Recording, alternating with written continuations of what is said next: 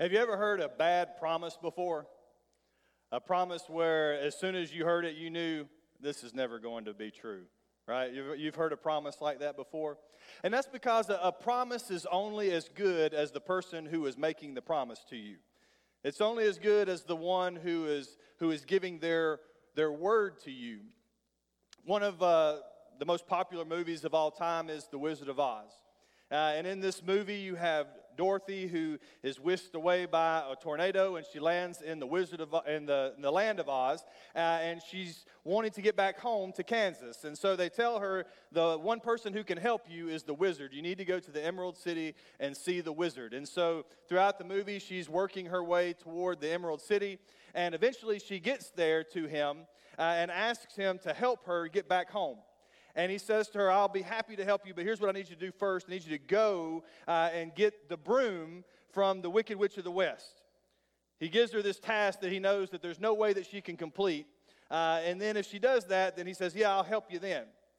Well, as you know, she goes and she is able to defeat the Wicked Witch of the West. And so she comes back to the Emerald City, and she comes before the wizard, and she says, look, I've got the broom. I need you to help me now get back home. And I want you to see what happens at this moment. Do not arouse the wrath of the great and powerful Oz. I said come back tomorrow. If you are really great and powerful, you'll keep your promises. Do you presume to criticize the great Oz? You ungrateful creatures think yourselves lucky that I'm giving you audience tomorrow instead of 20 years from now. Oh. The great Oz has spoken. Oh.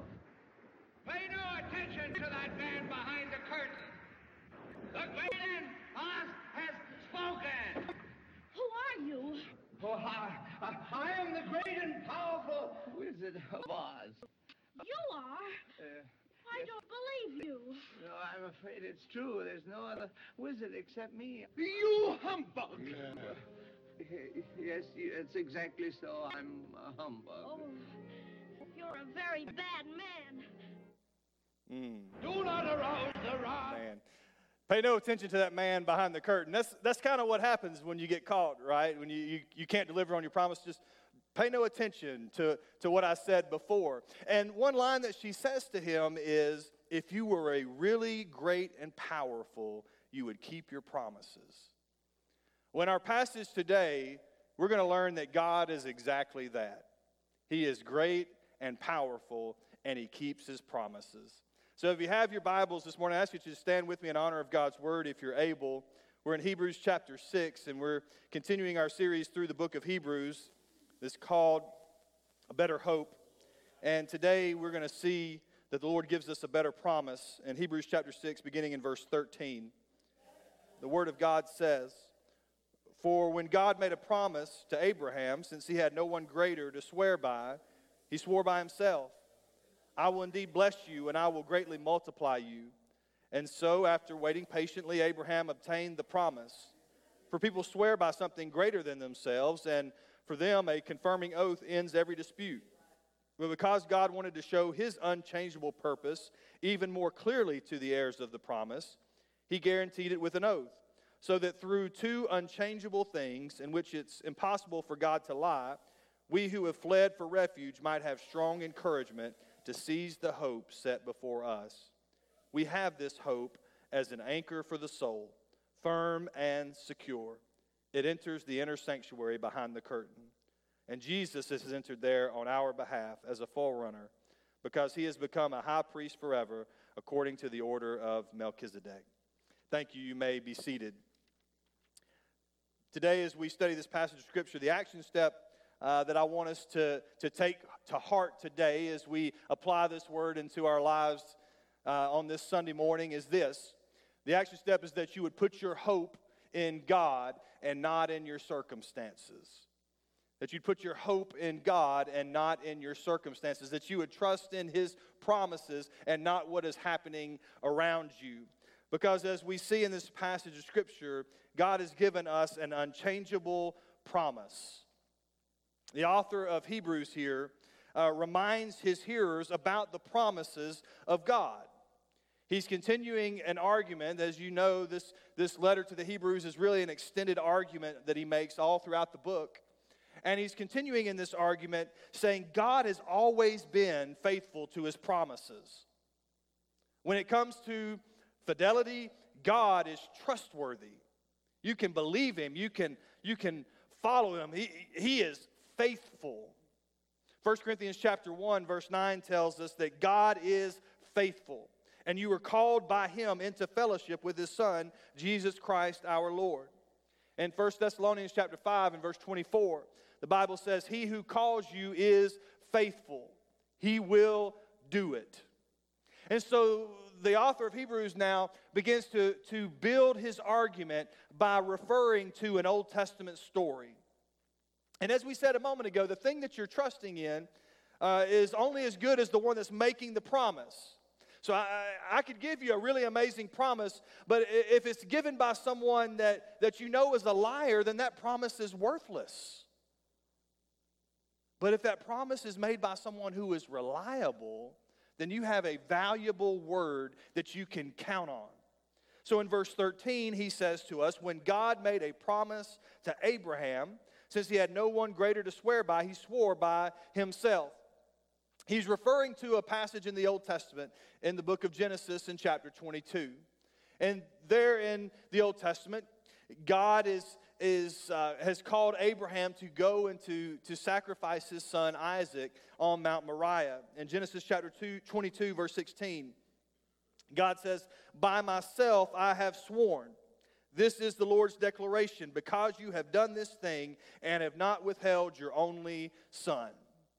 And so God's talking here to Abraham, and this is his response to him as he took his son to the top of the mountain to sacrifice him according to the word of the Lord. And what's important to remember about this story is the promise that God had previously made to Abraham. When you go further back into the book of Genesis, into chapter 15, in verses 5 and 6, the Bible says that he took Abraham outside and he said to him, look at the sky and count the stars if you're able to count them. And he says to him, your offspring will be that numerous. And so Abram believed the Lord, and he credited it to him as righteousness. And after God made that promise to Abraham, he sealed it to him with an oath. And that story is kind of a strange story to us, but it would have been familiar in the Old Testament culture. So in Genesis chapter 15, if you turn there in your Bibles, in verse 8, this is what he does after he makes that promise to Abraham that his offspring would be as numerous as the stars in the sky. In verse 8, he says to him, Lord God, how can I know that I'm going to possess this land that you have promised? He says to him, bring me a 3-year-old cow, a 3-year-old female goat, a 3-year-old ram, a turtle dove, and a young pigeon. So he brought all these to him, and he cut them in half. And he laid the pieces opposite each other, but he did not cut the birds in half. And so birds of prey came down on the carcasses, but Abram drove them away. And as the sun was setting, a deep sleep came over Abram. And suddenly great terror and darkness descended on him. And the Lord said to Abram, know this for certain, your offspring will be resident aliens for 400 years in a land that does not belong to them, and will be enslaved and oppressed. He's talking about the captivity in Egypt. He says, however, I will judge the nation that they serve, and afterward they will go out with many possessions. But you'll go to your ancestors in peace and be buried at a good old age. In the 4th generation they will return here, for the iniquity of the Amorites has not yet reached its full measure. And it says, when the sun had set and it was dark, a smoking firepot and a flaming torch appeared and passed between the divided animals. Now, as I said, this seems like a strange sort of scene that's happening here in Genesis, but this would have been a familiar thing for people in that culture. Because when two people were going to make an oath to one another, this is what they would do. They would make a sacrifice like this, and they would lay the halves there facing one another, and the two of them that were making the oath to one another would walk between these two halves of the sacrificed animal. And what it signified to one another is that this is what will come of me if I don't keep my word to you. That's what it meant. And so in this passage, we see, remember, that Abram was in a deep sleep. He wasn't passing between the animals. It was only the Lord that did this. And so the Lord makes this covenant himself. He makes this oath because there's no one greater by which to make a promise. Now, of course, Abraham and Sarah were barren, and so this promise seemed to be a problem that God had made to them. In Genesis chapter 18, in verses 13 and 14, the Lord asked Abraham, "Why did Sarah laugh?" Saying, "Can I really have a baby when I'm old? Is anything impossible for the Lord?" he says. "At the appointed time, I will come back to you, and in about a year, she will have a son." And so Isaac is this son.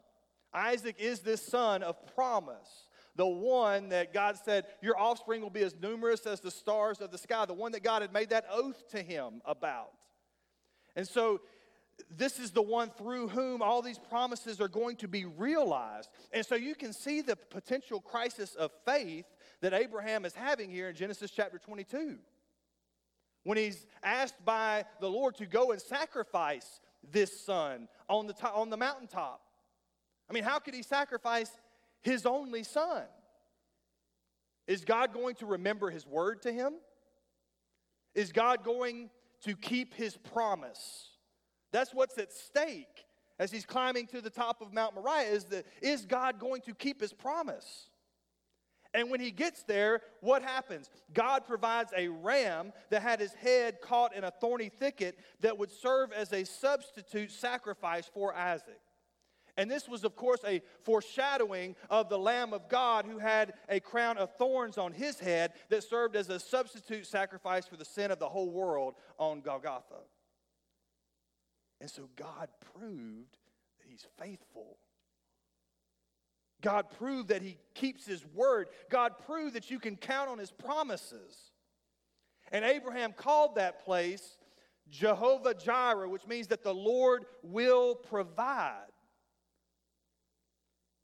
And Abram worshiped God because he kept his promise. In Genesis 22, verses 17 and 18, God says, "I will indeed bless you and make your offspring as numerous as the stars of the sky and the sand on the seashore. Your offspring will possess the city gates of their enemies, and all the nations of the earth will be blessed by your offspring because you have obeyed my command." Now, in this story, you see that God swore by himself because there's no one greater by which to swear. Because when you swear by someone, what are you doing? You're trying to call them into account. You're trying to bring weight to your oath. You're trying to bring weight to your argument. And so for you to swear by something, you're trying to bring them to account. And God, because there's no one greater than God, he swears by himself. And so in verses 17 and 18 of our passage this morning, it says, because God wanted to show his unchangeable purpose even more clearly to the heirs of the promise, he guaranteed it with an oath, so that through two unchangeable things, in which it's impossible for God to lie. And so he says, God swore by himself, of whom there's no one greater. But he also says, but God cannot lie. It's against his nature. And so the author of Hebrews is here saying that these promises of God are doubly sure for you. And so the author is pointing these Jewish Christians to the promises of God. And you'll remember the occasion for this letter, that these are some Jewish background Christians that are thinking about maybe going back to Judaism. They're thinking about, remember when we were little and we used to do all the practices, and we'd go to the temple and we would do the ceremonial washings and we do all that stuff? Maybe we need to go back and do that. But what he is saying to them is that God always keeps his promises. And he has promised to save us through faith in Jesus Christ. He has promised to keep us. He's promised to provide for us. He's promised a place of eternal rest for us. He says you can count on all of these promises because God made them. Because God made them. So he says, don't look back to another time. And sometimes Christians do that also. We'll look back upon a time of our life that was maybe like the golden years of your walk with God. A time of your life where you felt like you were really close to the Lord and you were living according to the Word of God. You had deep faith in God's promises. Maybe that was when you were involved in a really active youth group like these incredible students that were leading us in worship this morning. Or maybe it was when you were in college and you had a really close-knit community that you were a part of. Or maybe it was when a bunch of men went to Promise Keepers, or a bunch of women went to some women's event. And you felt like this was this time in your life that was unlike any other. But now you look at your life and you say, I don't really have that same level of devotion or that same level of commitment. I don't have that same faith that I once had. And I would ask you, why not? Because have the promises of God changed?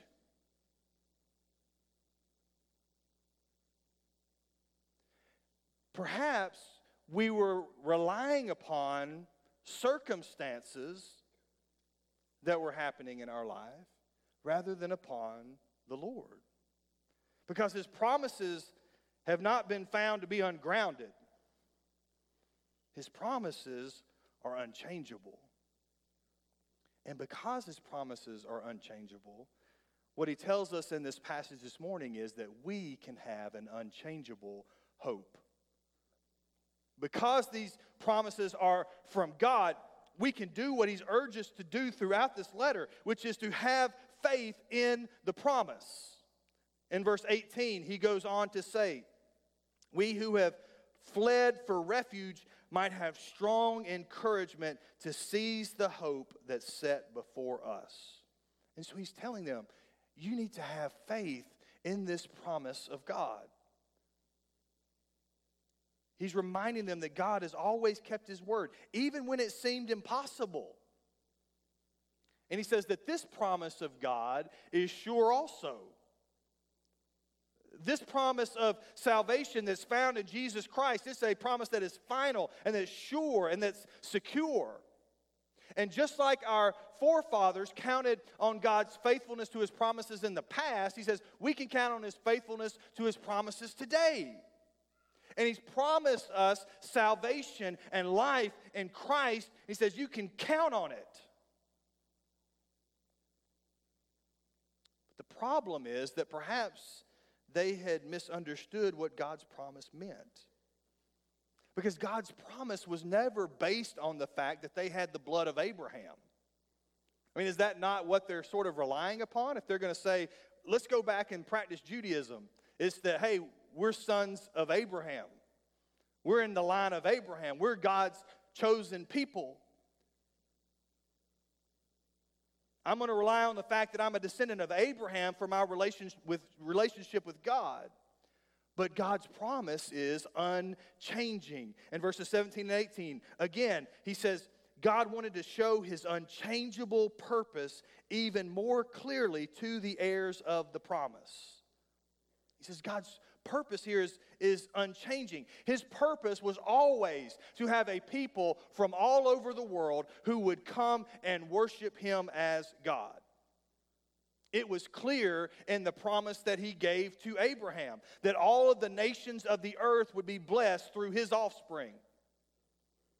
It was clear even when they built the temple in Jerusalem and Solomon dedicated the temple, this was the prayer that he offered to God in 1 Kings chapter 8, verses 41.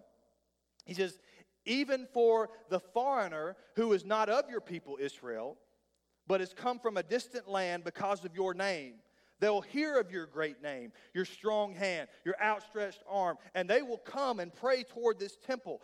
May you hear in heaven your dwelling place and do according to all the foreigner asks. Then all the peoples of the earth will know your name, to fear you as your people Israel do, and to know that this temple I have built bears your name. Even when he was building the temple where the Jewish people would come and worship, he was praying for all the foreign people that were not of Jewish descent that would come and worship God there. It was clear in the call that God placed on Jonah's life, not to go to Israel, but to go to Nineveh and preach. It was clear in the New Testament, when you see Jesus in his righteous anger overturning the tables in the court of the Gentiles because they were selling and because there was all this noise of all the animals that were there that were preventing the nations of coming into the court of Gentiles, the one place where they could come and worship God. And what does Jesus say? He says to them then, my house will be called a house of prayer for all nations. It's clear in the Great Commission when he says, go therefore and make disciples of all the nations. It's clear in the book of Revelation when you have the gathering around the throne of people from every tribe and tongue and nation that are there worshiping the Lamb.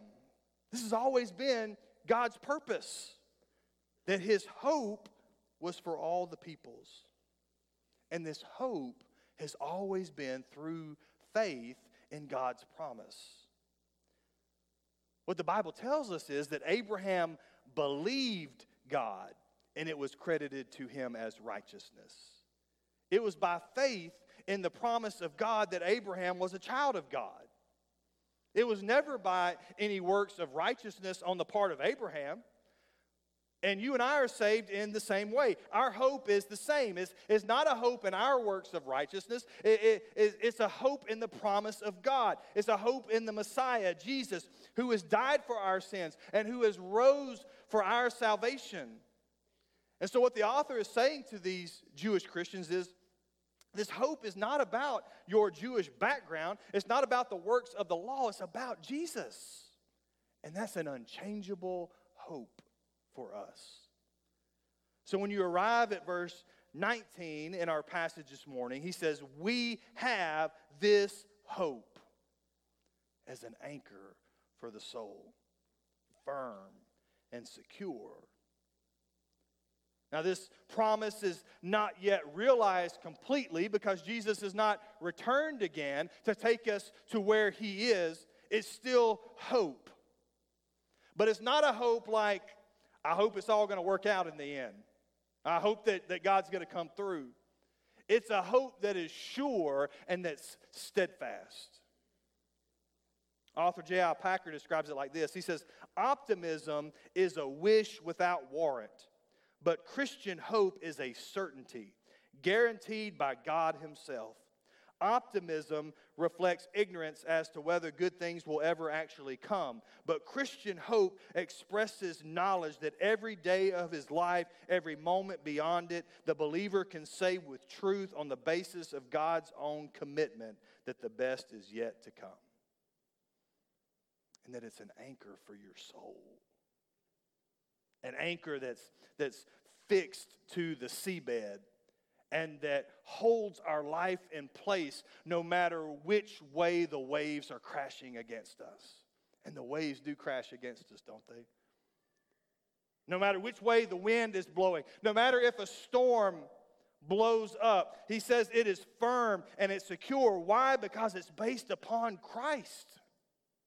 1 Peter chapter 1 verse 13 says, therefore, with your minds ready for action, be sober-minded and set your hope completely on the grace to be brought to you at the revelation of Jesus Christ.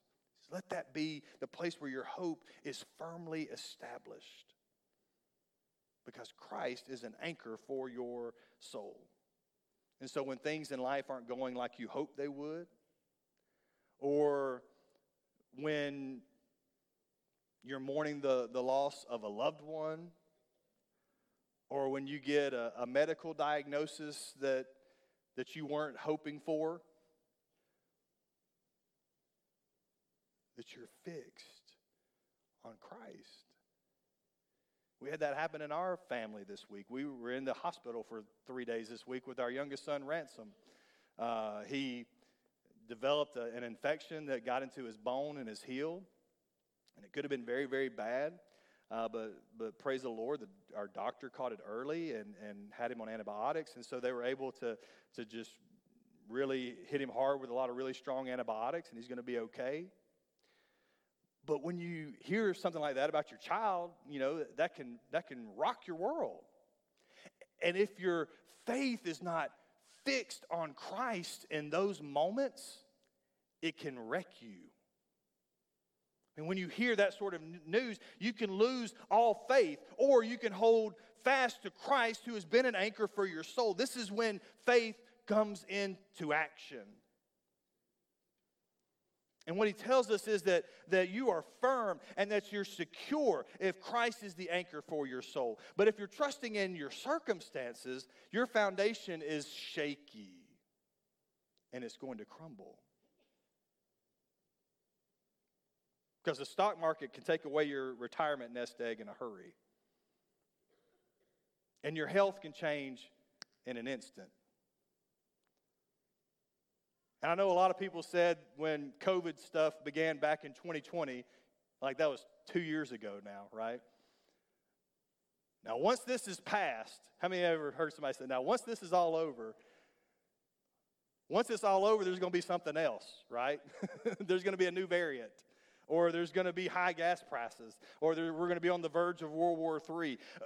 There's going to be something else. And so, when everything keeps changing, what you need is an unchangeable hope. And he says that's exactly what Christ is in our lives. And he says that Christ has entered within the veil. In verse 19, he says this hope of ours has entered the inner sanctuary behind the curtain. And so he's going back to what he had talked about earlier in Hebrews, that we have a high priest who is pure and who is holy, that can enter into the very holy of holies on our behalf, who offers a pure and perfect sacrifice, which is his own life, that he's the very Son of God. And so he says we can come boldly before the throne of grace because our hope is Christ. And our hope is sure and steadfast. And our anchor holds. Later in Hebrews in chapter 10, verse 23, he says, let us hold on to the confession of our hope without wavering, because he who promised is faithful. And so are we just hoping for a better day, or are we putting our hope in a better promise?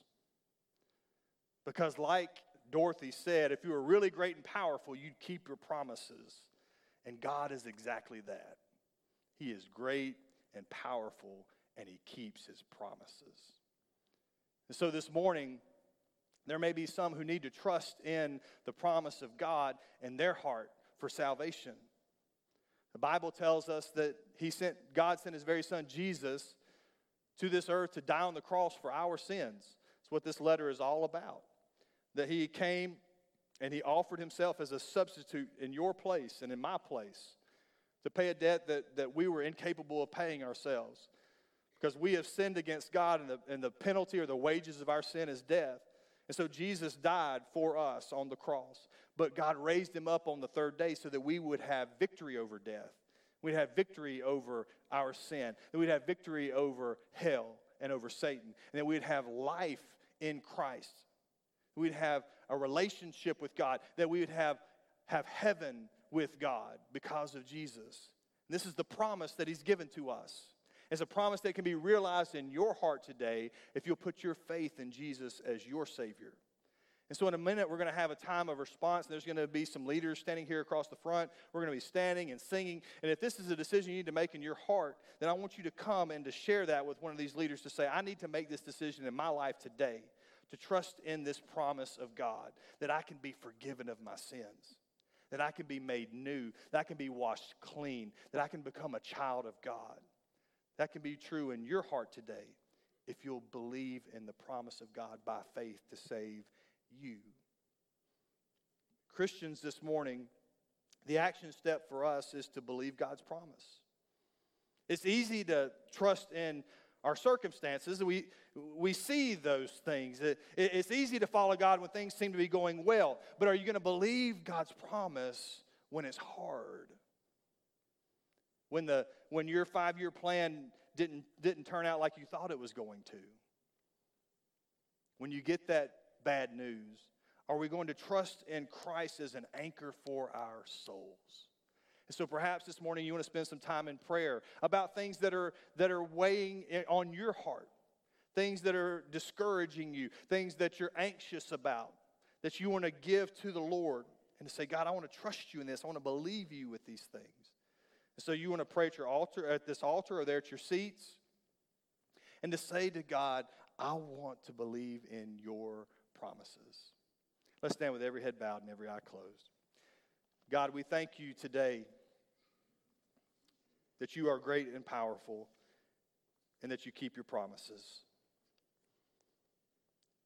God, we love you.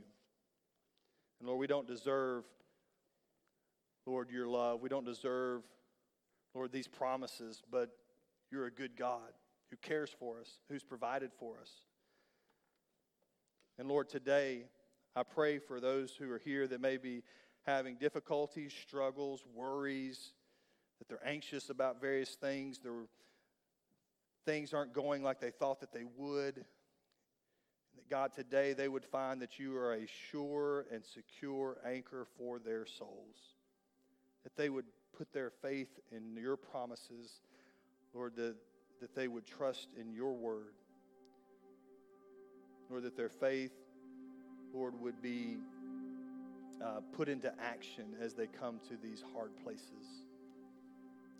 God, I pray for those who are here that have never trusted in you as their Lord and Savior, that today that they would believe in your promise for the first time, to be saved and to follow after you as their Savior, as their Lord and King of their life. That they would receive these promises into their heart this morning.